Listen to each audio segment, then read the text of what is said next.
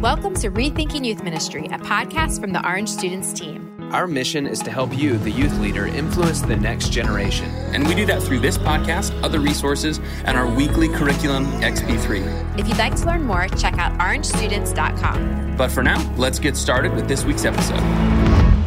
Hey everybody, welcome to the first episode of Season 3 on the Rethinking Youth Ministry podcast. I'm Sarah, and today I'm thrilled to be joined by Crystal Chang. Hey there. And Reggie Joyner. How you doing? And we just thought this would be a great way to kick off Season 3 of the Rethinking Youth Ministry podcast by discussing what we're rethinking when it comes to youth ministry. And we thought, who better to ask this question to than Crystal, who is a regular on our show and our executive director of student strategies, and Reggie, who is the founder and CEO of Orange. So welcome, guys. It's good to be here. Thanks. I'm rethinking actually a lot of things, including how I cover my Mac after looking at Crystal's pink sparkly.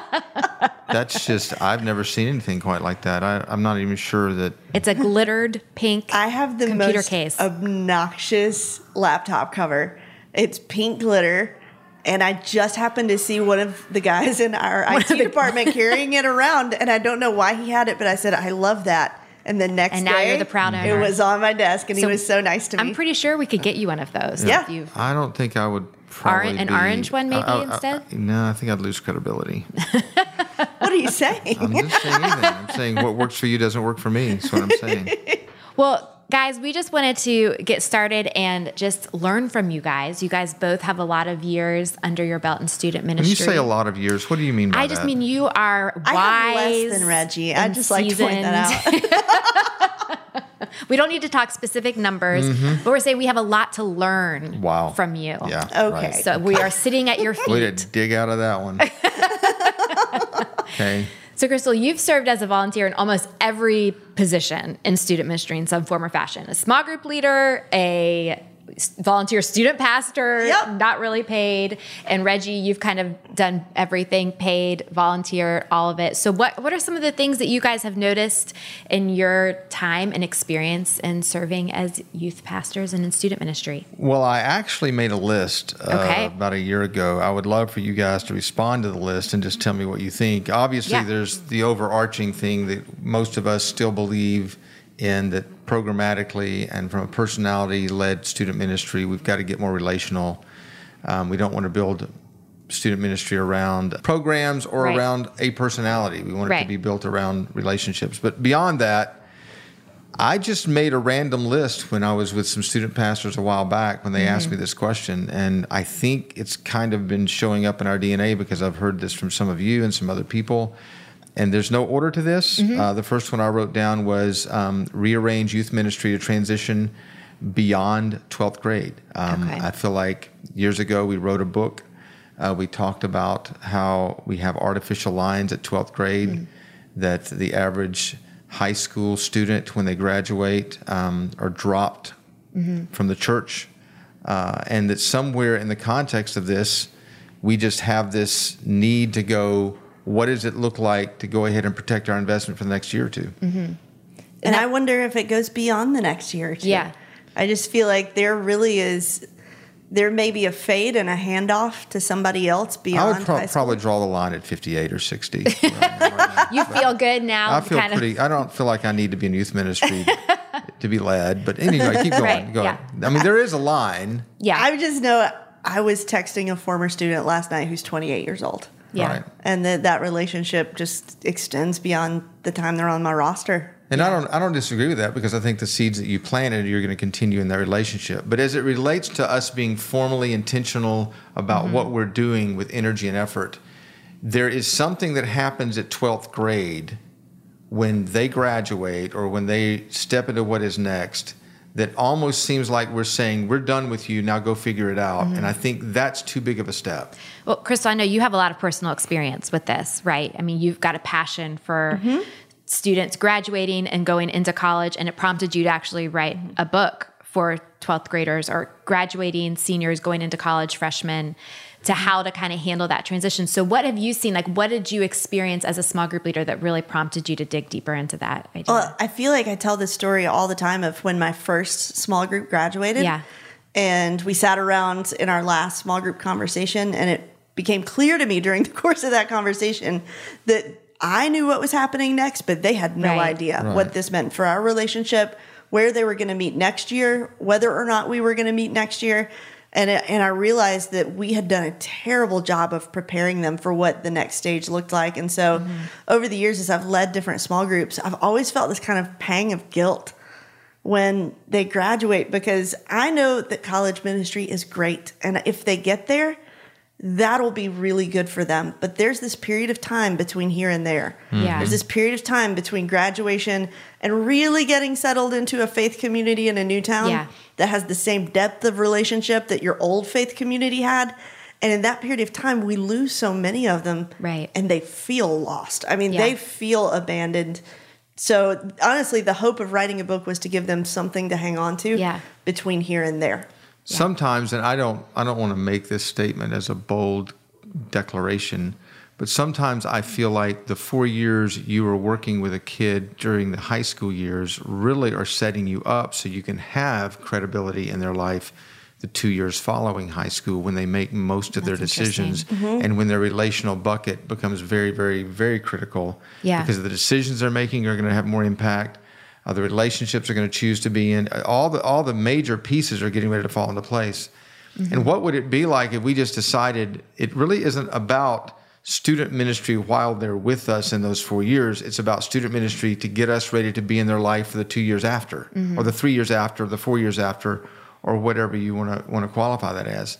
I know that Kristen Ivy, when she did the same thing you did, Crystal, years ago, and she would rotate out of a group, she had to ask permission from her student pastor if she could actually stay with her college kids another year just to hand them off in a great way. And it was so foreign to the student pastor because he'd never thought about that. I know one student pastor who came to church and he asked to see the list of the seniors who had graduated the last year because he just wanted to go back and check on them and see how they were doing, and said, "Oh, we don't have that list. We threw that away."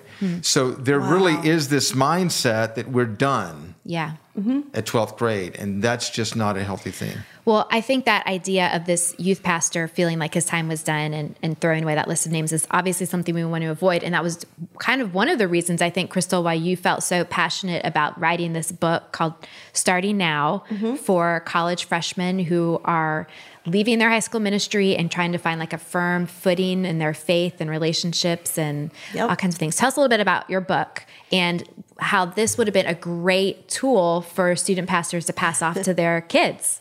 So funny enough, it all started with a different book. It started with one of the most fun things that I got to do last year was read a book by Kara Powell and Steve Argue called 18 Plus. And it's for parents of kids who are graduating from high school. And what I learned from reading it is that a couple of things. One that when kids transition out of their parents' home, even if they're still living there, there's this mental transition out of the parents' home when they graduate high school, and they experience it like trauma. And developmentally, anytime when we're in trauma, we revert backwards developmentally, and that's exactly what happens. That's why our college freshmen seem like they're younger than they seemed when they were in 12th grade.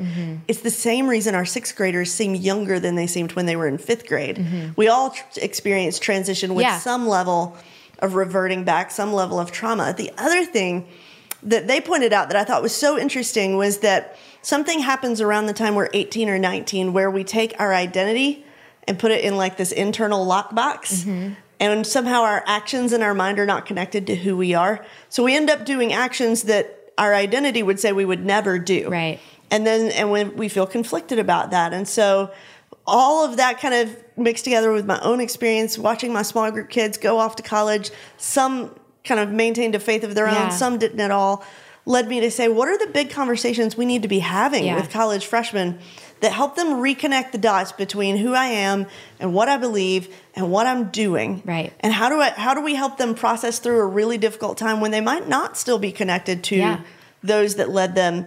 And so we came up with 6 big conversations that we need to have with high school seniors who are transitioning into their freshman year of college. And the book walks them through it personally as a devotional. But if I'm honest with you, my hope is that they're walking through that book with an adult or with somebody older and wiser They can lead them through some of those conversations and process it together. And in fact, to make that happen, we created a website where students can literally enlist the adults in their life to still speak into their life when they go to college. It's called onmyteam.org, and we're asking every college freshman to develop a team of 5 adults who can encourage them, who can challenge them, who can walk through the book with them, who can have these big conversations with them, so they're not left feeling like they got to figure it out on their own, even before they get involved in a faith community in college. I want to ask a complicated question about the book. I know it's kind of targeted kids who go off to college, but does it work for kids who've just graduated or they're through with high school and they're stepping into what is next in their world?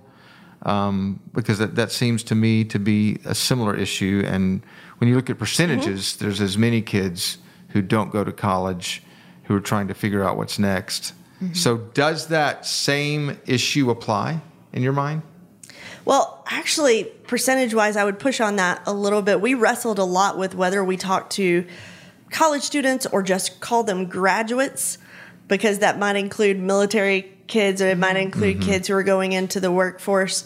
After doing a little research, we learned that around 67% of boys and 72% of girls go to some kind of training after high school. Now, that may be job training, it may be... And that's probably also very regional. Full-on university. It's very regional. It's really different in rural communities. Right.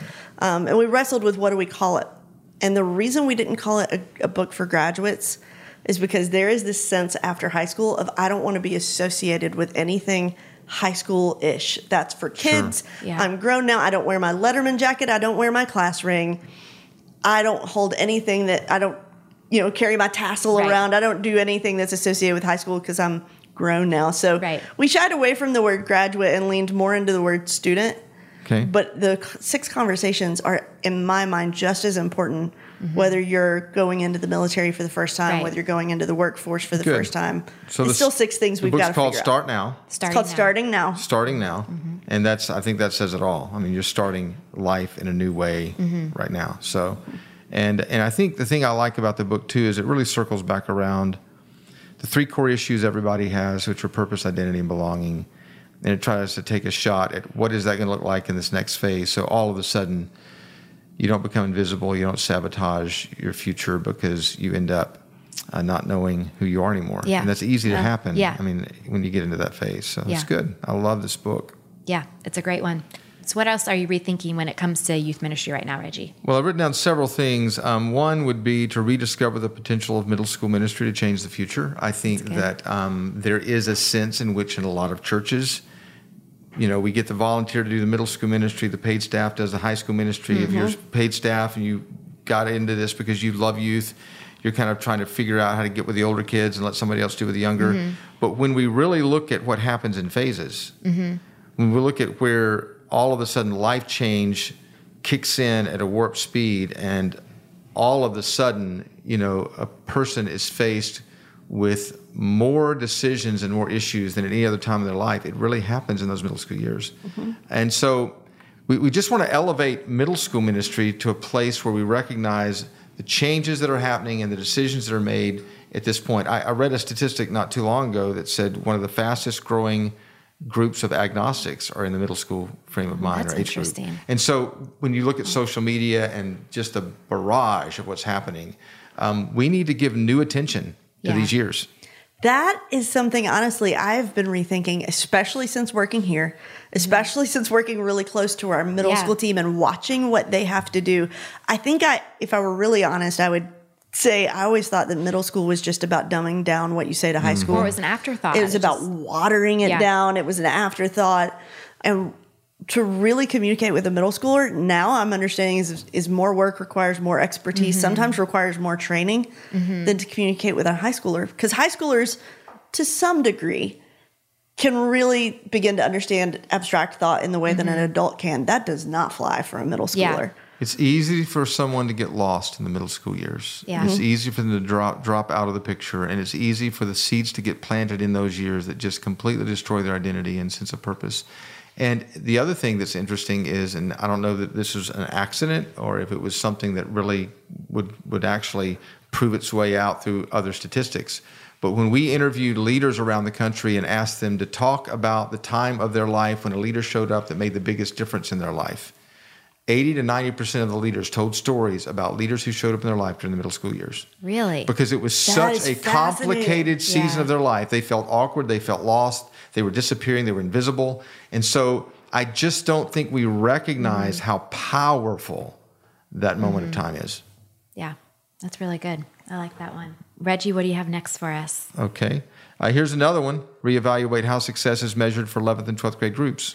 Yes, please. You know, Okay, because expand. I think that about somewhere in 9th or 10th grade, we have defined success by how many teenagers show up at our program on a Sunday afternoon or Sunday morning. The problem is right around 10th or 11th grade, kids start getting licensed, they start getting jobs, they start being a lot more mobile. They come at that point if they want to come, and they have other things that are competing. Right. And here's an illustration that I love to talk about. It has to do with a small group leader who realized that part of her 11th grade girls did not any longer want to come to the program on Sunday afternoon because some of them were working, they had other obligations, other things were happening. So they asked the small group leader, hey, since we've kind of been there and done that, could we just come to your house and hang out there or do something different as an 11th grader? Because we can find a better time that's more suited to work with our schedule. Yeah. So the small group leader went to her youth pastor who said to her, no, they can't do that. The only time they can come is during the time we have programmed, because he wanted to control it, which makes sense. He wanted to monitor, measure it, which makes sense. The problem is we've got to move our yardstick. Yeah. We've got to be willing to measure this in a different way. And if success could be defined or redefined in a more organic way for those age leaders and teenagers, it could, I think, open up some boxes, because we should be able to keep them in relationships with us during those years. I think the tension that people are probably feeling, though, is how do you measure that? How do you measure success when it isn't in a numbers form? So I think that I think it's a healthy thing to do, but I think it requires a lot of work on a student pastor's. Well, I think the sad part of this is I feel like what he was trying to measure was a crowd attending a program on a Sunday afternoon. Measuring the wrong You thing. can still measure the kids who show up and connect with a leader and turn that over to the leaders and let the leaders monitor. I think there's a threatening thing that happens, but as kids move toward independence, they want to do something different. They want to have a more intimate relationship. And what is the alternative? The alternative is no, so they don't come. Right. So now we've lost the connection. Right. I think that's why we're forced to redefine this. Yeah. That is the exact tension that I'm wrestling with right now. as a small group leader yourself. Well, I'm leading a small group, and I'm now rethinking everything because there's names attached and there are faces attached to all these things. And they're entering their 12th grade year. And last night, I'm checking off boxes of attendance to our ministry. And I just wish that there was more than a checkbox, because I wanted to say, yeah, she's not here. But I know where she is. We had a conversation this week, or that one's not here because she's interning at a kids camp where she's going to grow in her faith all summer long. You know, I wish. So all of a sudden he's deciding we're not successful because these kids aren't there, but you're knowing because you spent time with her doing coffee or she's at camp, you're still being successful. We're not using the right yardsticks. Well, and you could even make the opposite argument that just because someone is showing up, it means you are successful. And that's not necessarily not that doesn't true. mean you're successful if they're in the room. No. Well, and we're learning right now with this group of girls. Yeah. If we're going to church, just a regular night at church, they can predict what the sermon's about. Yeah. There is no game fun enough to impress them now. There's no worship song well produced enough to impress them. But if we're going off site, it doesn't matter if it's McDonald's, if it's my house, if it's even if we're going to big church, if it's just a little bit different, suddenly our numbers double. Interesting. It is the change that we need at times in our life when we've been going through a routine. And I think every ministry needs to think about where those pockets are in their ministry. But I guarantee you, as they transition from 10th to 11th grade and 11th to 12th grade, we've got to become more organic and give those kind of opportunities for kids to be relational. That's good. And, It's a routine. or we're going to lose them. We're going to lose them. That's good. Here's another one. If you want another one, this is a fun one to talk about. Re-engage parents of teens weekly, monthly, and yearly. That's good. We get questions about this all the time. I bet you do, because there's a tendency for student pastors and those who work with teenagers and even parents of teenagers to think, I'm done. I mean, I've done as much as I can. I can't do any more. There's a lot of resistance, I think, probably in the student space more than in the children's space, because in children's space, parents in the children's world or preschool world are much more highly motivated. By the time, and they're still in control. They are for the most part. Yeah, they are. And as kids move into the high school Yeah. realm, I mean, parents are tired. Yes. I mean, they're just they drink a lot, and so at this point. At this point, you've got to lean in and say to parents, no. They need you more now than they needed you then. They just need you in a different way. Yeah. They don't need less of you. They need more of you, but they need you to redefine your relationship with them. They're moving toward independence. So if you don't start redefining your relationship with them and you don't change the way you parent them during these years in an intentional way, there will be a disconnect that's not healthy. But as a church, I think we've got to change how we engage with those parents, because if Absolutely. I'm honest, when they're in preschool, we got to engage with them because they show up to pick the kid up and we have to Right. tell them whether or not Right. they had goldfish crackers.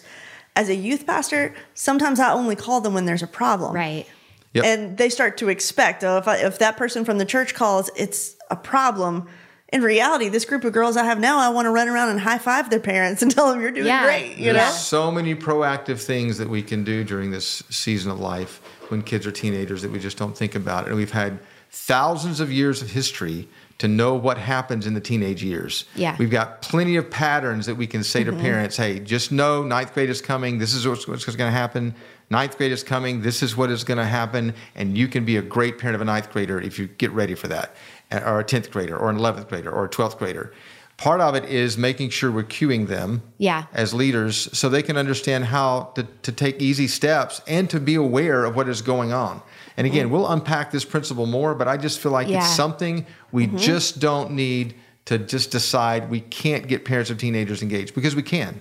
Well, I think what you said about cueing parents is huge, because I think as a parent myself, I feel that we tend to be very reactive and we're only engaging once we know the specific problem that we want to fix. But if we can get to parents on the front end before something's fallen apart and let them know what to expect or how to prepare, or how to plan. And I'm going to add one more thing to that. Now that I think about it, and part of it is the fact that we assume parents are too busy and too tired, but they are still doing a lot of stuff for their kids. They're not doing the things that we want them to do for their kids because they don't feel like the things we want them to do matter.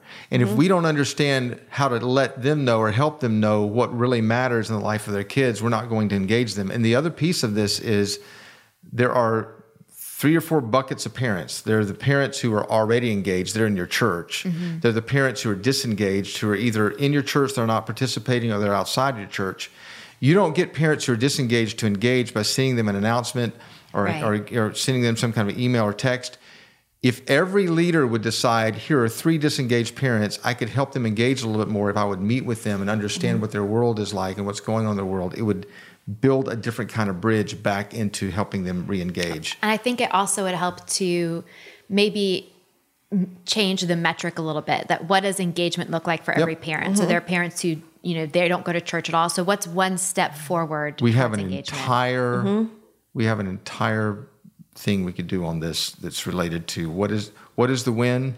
What do we want them to do? What are the 3 or 4 things, if they do these 3 or 4 things consistently, will make the difference? I mean, but a win will look different for every family. It will look different for every family and practical, but it will look the same for every parent in the principle. Yeah. I mean, there's a principle and a practical side of it. But The principle's the same, but I never want the disengaged family to feel like they're being compared to the for hyper sure. involved family. For sure. You know? Well, there's so many layers to that. I mean, it's back to the story in Wrightsville when you've got parents who can't make the step into the school for the meeting because when they were in the school failed them, and they'll never go back to that school.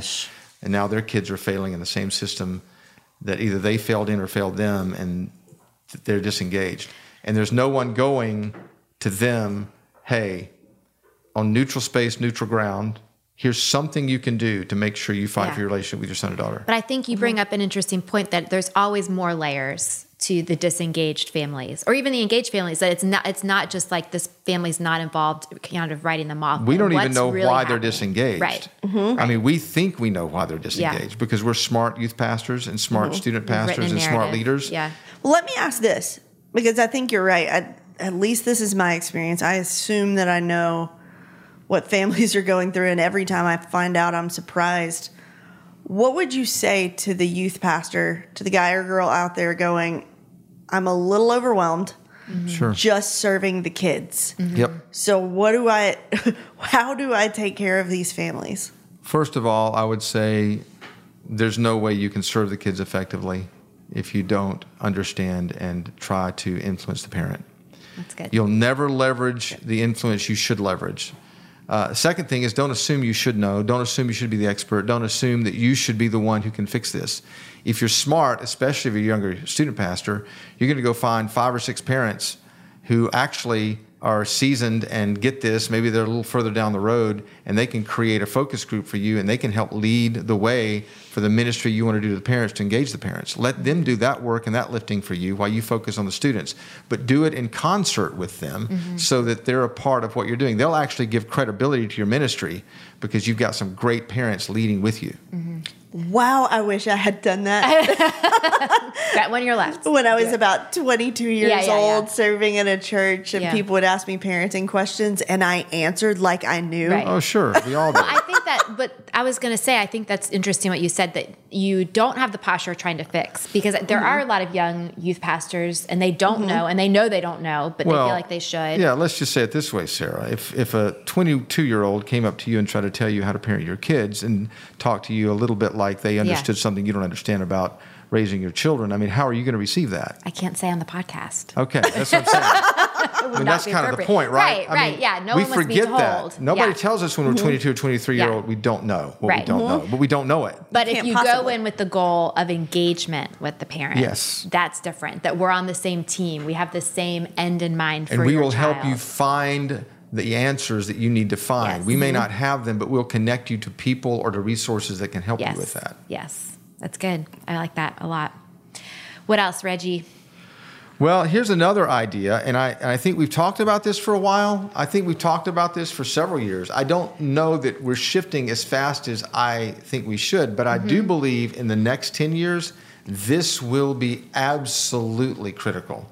Okay. And it's reestablishing service as a priority for discipleship. That's good. I mean, there's something broken in a lot of our systems because we can't get out of a classroom mindset or a spectator mindset or we have a room, we've got a band, we're going to speak, come sit with us mindset. Somewhere I would love for us to start wrestling with the formula and go, maybe once a month. Maybe, we don't even do our program that we would typically do as often as we do it, so we can push kids into the community to serve. Because I don't believe teenagers will ever see themselves the way God sees them or the way they need to see themselves if they're not doing something significant with this thing that God's created them to do. And this has to do with service. So when you say service, I think I know what you mean, but can you talk a little bit about, are you talking about serving weekly in their church, serving Yes. in a homeless shelter, Yes. serving in a mission trip? Yes. All of it. Yes. Okay. Yeah. In other words, here's what we know, and we've always known this, that something happens as a catalyst in your discipleship and your spiritual growth when you contribute, invest, put your life into someone else's life. You start connecting with people and caring about people. That beyond that, it is just a spectator sport. It's not something that will ultimately change you. And I just think, all of the research proves this. I mean, Diana Garland at Baylor, before she passed away, she had enormous amounts of content on this. Fuller's talked about this. I just think that everyone will say the same thing, that service is as much a part of discipleship. Actually, they will say service has more to do with discipleship than Bible study, prayer, or worship, especially for the high school student, because they're wired for adventure. They're wired for experience. And when you read books that talk about why they're walking away, the books that talk about why they're walking away, the students say, because you've insulated me, because you've isolated me, because you're afraid that I can't do what I can do. I mean, I have girls who have told me in their college years, oh yeah, I dropped out of church when I was 14. Why did you drop out of church? Because I was too poor, too female, and too young to lead. And so somewhere in the context of this, we've got to lean in and go, no. You are the church. Let's let you experience what God wants to do through you. And Fuller found the opposite of that was true too, right? That the kids who are given real leadership as high school students are the ones who are more likely to stick around in their college years and in their adult years. They call it keychain leadership, like trusted with the keys of the church. Well, it's a dynamic faith. It's the idea of, if my faith isn't doing something, it's dead. Mm-hmm. If all I'm doing is learning but not doing, and it's this whole idea, and we get so worked up about this, but it's this whole idea of I am designed to do good things. I am designed to care about other people. I'm designed to invest and love other people. And if anyway, we've said this for years. Mm-hmm. I just think it's time for the church programmatically to be intentional about how they move around the furniture, so this is actually a part of their culture. Right. Weekly, monthly, annually. Yeah. So where do you think that came from? Why do you think it moved from? Because I feel like we get that question a lot. Like people want students to graduate from their ministry with high biblical literacy. Like that's what people seem to care about a lot. That seems to be the measuring stick for discipleship, is as opposed how to many books of the Bible can you read. So how do we even change the conversation? Yeah, I actually knew a student pastor who would give his students a biblical literacy test. That's not true. Yeah, he really would. He would ask them questions about books of the Bible. He'd ask them questions about doctrinal statements. He'd ask them questions about, all kinds of things. But in reality, here's what I believe. Some of his students could have passed that with flying colors and still not had a love and a passion for God and pursuing what it meant to follow him, while others would not have answered a lot of those questions, but could have, a passionate faith, and they're pursuing God with everything they have. Yeah. So I just think that there's always a danger in knowledge being a substitute, for what we're called to be and do. Or a measuring stick. Absolutely. Yeah. And again, we should teach truth. We should make sure they get doctrine. But if all it is head knowledge and mental, and it's something they're learning and it's not something they're doing, there is no growth. Right. You are not growing if you're not doing. And you could make the argument that the doctrine would stick better if they saw it played out, not Absolutely. lived out, and not just something that they learned. I mean, here's the That's basic pedagogy, right? That things stick when you live them out and when you do something active with them and don't just memorize. Well, James actually said this, but James said, "Don't be hearers, be doers." Right. And but here's the simple part of this. If I were to ask either one of you or any smart leader that's working with students and kids, if I were to ask you this question, I'm going to give you, 10 ninth graders. You got 4 years. You can do anything with them you want to do with them. So they walk away with a dynamic faith. None of the friends I know are going to say, I'm going to put them in a room, in a class, I'm going to teach them truth. They're going to do what one guy said to me a few years ago, we're going to do ministry with them while we teach them. And the interesting thing about it is when he said that, I said, well, isn't that what Jesus did with the 12? This isn't new. This is old. That's what discipleship is. It's doing ministry with people while you teach them. Yeah. I'll throw one more thing in here real quick. I remember the movie where Kevin Costner is in The Guardian, and he is an aged, kind of like me, leader, where he's no longer can actually do the on the ground rescues or in the water rescues, and they put him in the college to train the people that are going to now be rescuing, and he goes into this traditional school, and he's trying to get the recruits to understand what they're supposed to do, and he says in this fury of frustration with the professors, he said there's a gap between what you're teaching them and what they will actually have to do on the field. And I think my job here is to bridge this gap. And one day they show up in the morning to teach these students about hypothermia. And they find out that they're all gone, that he's already taken them. He put them in a warehouse in a swimming pool full of ice. And when the professors walk in, there's this interesting scene. This line of professors walk in, and they're livid because he stole their students. And he has them in the swimming pool full of ice learning about hypothermia. And the professor says, what are you doing? We were supposed to teach them about that today. To which he says, in about 5 minutes, they'll understand. Yeah. I mean, the difference is we don't give them real experiences, which, by the way, is the reason you call XP3. Right. When we first started XP3, the whole concept was this can't just be about content. It has to be experience. If it's not about experience, they'll never learn it. Yeah. That's so funny. I can't help but think about my college Spanish class. I was a Spanish major taking an advanced conversation class, which we had a textbook for, which I thought was hilarious because it was advanced conversation. We had a textbook. And one day I showed up to class and the professor said, get on the bus. I was like, where are we going? You know it. And we went to a high ropes course. where the instructors and those who were tying the ropes where we were about to jump out of trees only spoke Spanish. There And you she go. said, That's amazing. "You will speak correctly or you will die." Yeah. That is great. And I will never forget how carefully I spoke Yeah. and how much I studied in the 5 minutes before climbing Yeah. that tree. But I knew those words when I came down But out I of the think trees. it also it seems to draw a connection too to the importance of having a leader alongside you while you're having these sort of experiences because they are stretching you, and then you have an adult who's invested in this student that's able to unpack these lessons with them The afterwards. reason for a small group leader is not to sit in a circle and simply echo what the Right. presenter has said. The reason for a small group leader is to do life Yeah. Yep. with the kid, to translate and to interpret this in that kid's real world. Right. Well, I think that's key. It's the translating and Yeah. interpreting. It's that you're not in this alone. Let me help you.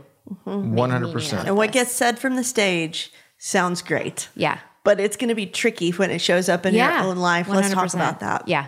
That's really good. So here's another one, Yeah. another idea that we might want to throw out and just talk about. It's recycle content around what really matters most. I know that we in our organization spend a lot of time and energy going, there's a lot of content we could teach. There's a lot of verses in the Bible. There's a lot of truth, but all truth is not created equal. Okay. Unpack that a little bit. 'Cause Well, I'll that unpack sounds it a little bit. scandalous. Well, I'm not nearly as scandalous as you are, Sarah, on some of the blogs you write. So I'm just going to be pretty. But the point I want to make here is this: that somewhere along the way, we've taken all of the verses in the Bible, all the 600 commands in the Old Testament, we've thrown them all on the table and said, okay, figure them out. They're all equally important. Well, we know that's not true. We know that's not true for a couple of reasons. For example, Jesus showed up, stepped on the planet, and he said, okay, here's the deal. Let me tell you what the greatest commandment is. He prioritized. He said, here's the one that's the most important. And if you miss this, the rest doesn't even matter. And he kind of rearranged. As a matter of fact, he even said, on the basis of the great command, and it was kind of two parts, love the Lord your God and love your neighbor, on the basis of this command, you can hang everything else. So it all comes back to this. I mean, you pick up the Old Testament, the Bible says God sits on the sphere of the earth. Well, that's true, maybe. I don't know what it means, but it says that, I think, in Ezekiel somewhere. That would have been great information for Columbus. It would have saved him a trip. The world was round.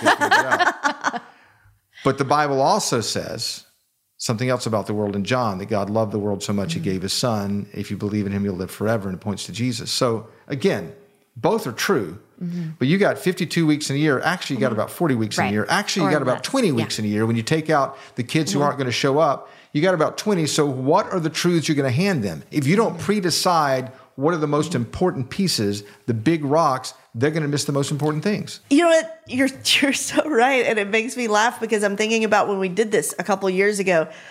Reggie, I don't even know if you know that we did this, but our whole team, the middle school team and the high school team, got together in a room. We read the whole Bible together over several sittings. It took a really long time. I'm glad I didn't know. I got nervous. We pulled out every passage that we thought we for sure had to make sure a teenager knows before they graduate. Yeah, I bet you left out the part about when a teenager rebels against his parents. They just Oh, no. stone him to death. You left that one out. No, we put it in there. Okay, that was was the We one. put it in there, yeah, just for fun. Yeah. We put it in there. We ended up with hundreds of cards. I mean, hundreds and hundreds and hundreds. And then we looked, how many weeks do we have with them? Yeah.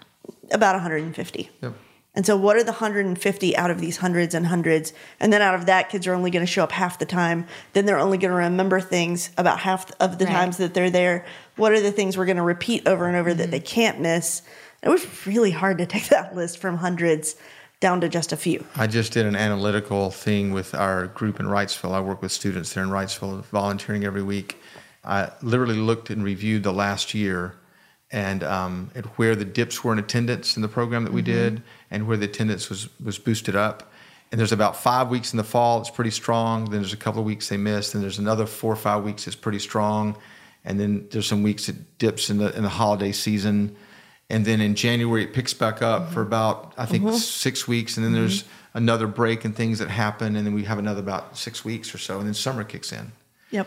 There's about 4 or 5 segments and we look at those 4 or 5 segments and how many weeks you have where most of the kids will show up, you realize how few times you really have with kids to invest in them. And if we think somehow we can just randomly use those slots that we have and just teach anything and everything and not be strategic, then I don't think we're being a good steward of truth.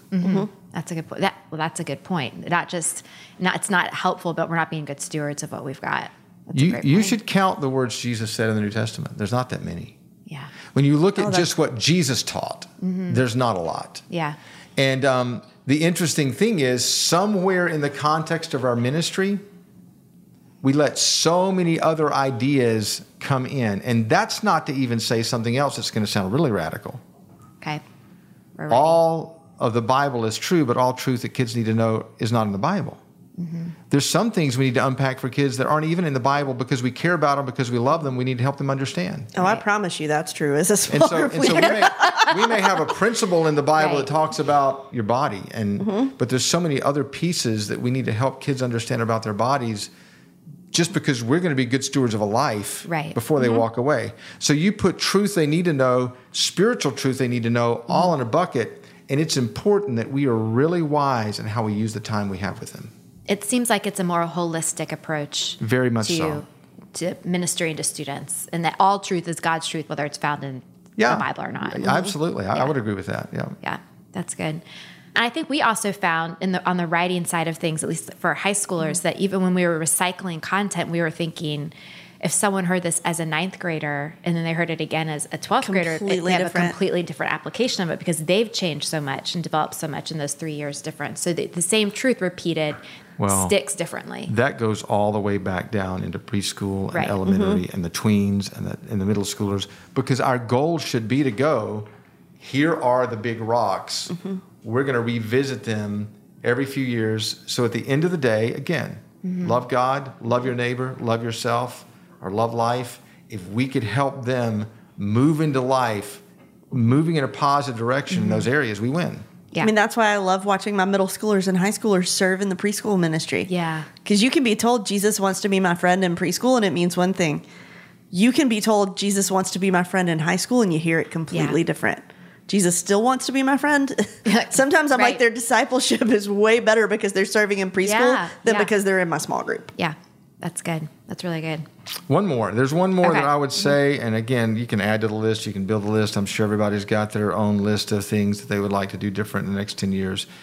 These just seem to be the ones that jump to the surface because I think we need to talk about them more. And this one is an interesting one to me because I have been living in this space for the last 10 years, and I've watched what's happened in our country, and I've watched what I feel like is happening in our neighborhoods.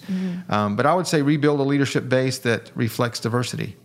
I think that when it comes to kids and teenagers in our neighborhoods, that it's important for 2 or 3 things to happen. And by diversity, I mean that girls see girls, that Black and Hispanic kids see kids like them, that white kids see kids like them. And we could talk about, all the different kinds of diversity that needs to show up. We could even bring into here intergenerational if we wanted to.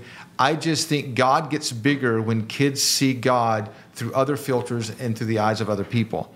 And for white children to only see white people talk about God puts God in a very narrow box. And T.D. Jakes told me 7 years ago, he said, if I don't see me, it's not for me. So that means if there's a girl sitting in your student ministry who never sees a girl get on the platform and lead or teach or worship, they don't think they can, or they don't see themselves doing it. Or if there's a Black or Hispanic or Asian kid in the room who never see that, then they're not sure they can. But when they do see that, it invites them to be something God created them to be. The other part of this is, and I'll come back to something else in a minute, and this is what I've added to T.D. Jakes' statement. I've added to his statement, if I don't see someone different than me, then God is not big enough. I need to see me, and I need to see somebody different than me. Yeah. Because that broadens my base. And one of the things I think we strategically decided to do a few years ago when we were wrestling with, do we make our curriculum, work for specific ethnic groups by by shifting it around and giving different versions of our curriculum to different groups, or do we just integrate it all? And we decided if we just integrate it all, then what we are doing is we're letting different kids from different ethnic backgrounds see different people and themselves. And we think that's a much more powerful way to present a God who's a really big God. Yeah. I can remember, the first time I saw a woman participating in a church service. And it wasn't that long ago, honestly. And it wasn't that, I just remember that feeling that it wasn't that I never saw myself and I thought consciously about it, but to see someone who looked like me and to think how much it enlarged my view of what the church could be. I didn't know that it was small until I saw someone look like me doing that. And I just think that there's so many kids who are living with a smaller view of God, a smaller understanding of the church, and don't see it as small. They just think that's the way it is until we introduce something different. One of the things that I thought was so interesting, my husband is Chinese, and after we got married, I noticed every TV program, every commercial, everything that came on, if there was an Asian person in it, he would go, "Hey, look, it's an Asian person." And it has never crossed my mind to say, "Hey, look, it's a white person." Right. Because I see white people all the time, but especially if there's a person who is Asian as a leading character or as a villain, because you don't see that a lot, or as something different than expected, he notices, and he's grown. Yeah. And I just can't help but imagine what that's like for the Asian kid in our youth ministries who sees an Asian person on the platform. Yeah, especially just the empowerment it gives them to know, oh, I can do that, I can be that. And I'll say one more thing, because if you're here and you're listening to this and you're a student pastor, I would like to lean in for just a second and personally challenge you to do something specific about an issue. Because in the world we live in, we're looking for people who can communicate, who can speak, who can teach, who can lead. And to be really honest, white men have been given an advantage because they, during the youth ministry years, are put on the stage to be able to communicate, and they get to practice.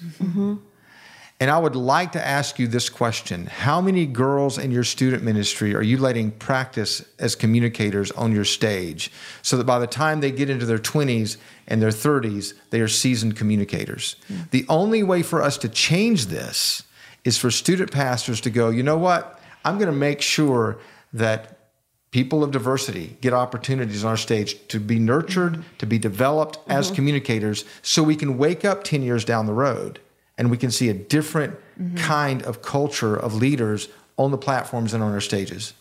Does that make sense? I think that's a good point, that it's a long-term process, that it's going to take time, and that it's going to require us to put in work now that we aren't necessarily going to see the fruit of for a while. But we have, and it's going to take practice, that this doesn't happen by accident. We got to be intentional. Well, it requires us to put some people on the stage that we would say aren't quite ready. Yeah. And that's okay. And that's hard, yeah. I'm going to say something, and it's going to sound bold, and I don't mean it to offend anyone who's listening, but it's easier not to do this.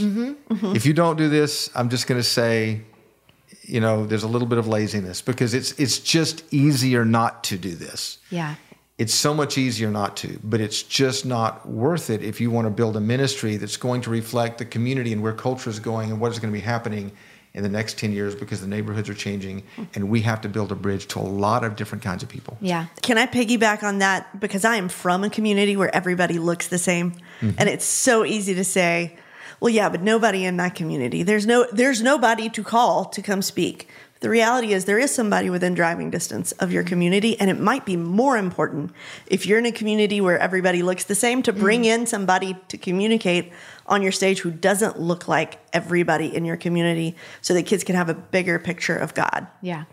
Yeah. In Wrightsville, Georgia, and I'm sure like any town or any church anywhere who's done things the way they've done things for a long time, you're just not aware that by doing the thing you've always done the way you do it, there's a person sitting in the room who sees the world in a different way, and they can't connect or identify with what you're doing. And that the power that happens when all of a sudden you do something that resonates with their culture, with their history, with their context, with their ethnicity. I know that we intentionally do this camp every year, and we bring in every different kind of person we can to lead. And we pull people out of all pockets of the town to lead. And the first year we did it, we had a friend of mine who was sitting in the little restaurant there with us, who'd come to sing. And she's from a mixed family. Her dad's are black or mom's white. And as we're sitting in this restaurant, we're inviting kids who show up in the restaurant to come to our Camp Joko. And I see a kid on the other side of the room stand up, and she walks over to Haley, and she says to Haley, "Are you mixed?" And Haley says, surprised, "Yeah, I am." She says, "I am too. And I thought you were. And I'm so glad to meet somebody else who is." Wow. Oh. And there's just something about seeing a leader who is like me that says to me, you know what? I can do amazing things in my life if I don't look like everybody else in the room. And I think somewhere in the context of ministry, we have to put a high, high value on that. Well, the world just got bigger for them. Absolutely. God got bigger. Yeah.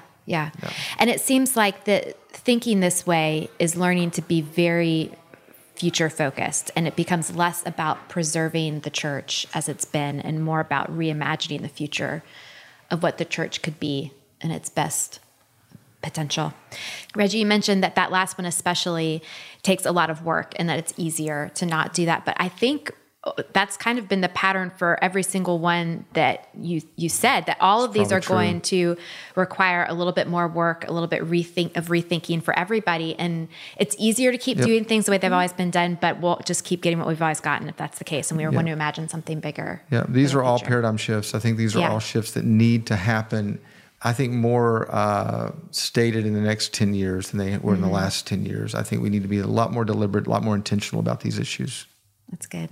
Guys, this has been such an incredible conversation. Thank you so much, Crystal and Reggie, for being here and being part of this. We thought this was a great kickoff to season 3's Rethinking Youth Ministry podcast. We're going to continue to have these conversations on the podcast and unpack some of the things we talked about here, but we also want to continue having them in person this fall on the Orange Tour. You guys, this is one of my favorite parts about Orange Tour. I don't know if you have ever been to a tour stop, but we do 14, 15, I don't know. It feels like a lot of cities. And while we're there, we gather all the youth pastors into a room and have lunch together. And we have basically these kinds of conversations. Yeah, it's awesome. In fact, it's one of the ways that we learn what's going on in the youth ministry universe is by sitting around a table face to face with so many of you. So if you've been one of those, thanks. You've totally informed the podcast. And if you haven't, you should come hang out with us. This fall, we have a special promo code just for you, our podcast listeners. If you go to our rethinkingym.org website and use the promo code RYM89, you can go to Orange Tour for just $89. We can't wait to see you there. Thanks for listening to this week's episode, and we will talk to y'all again soon.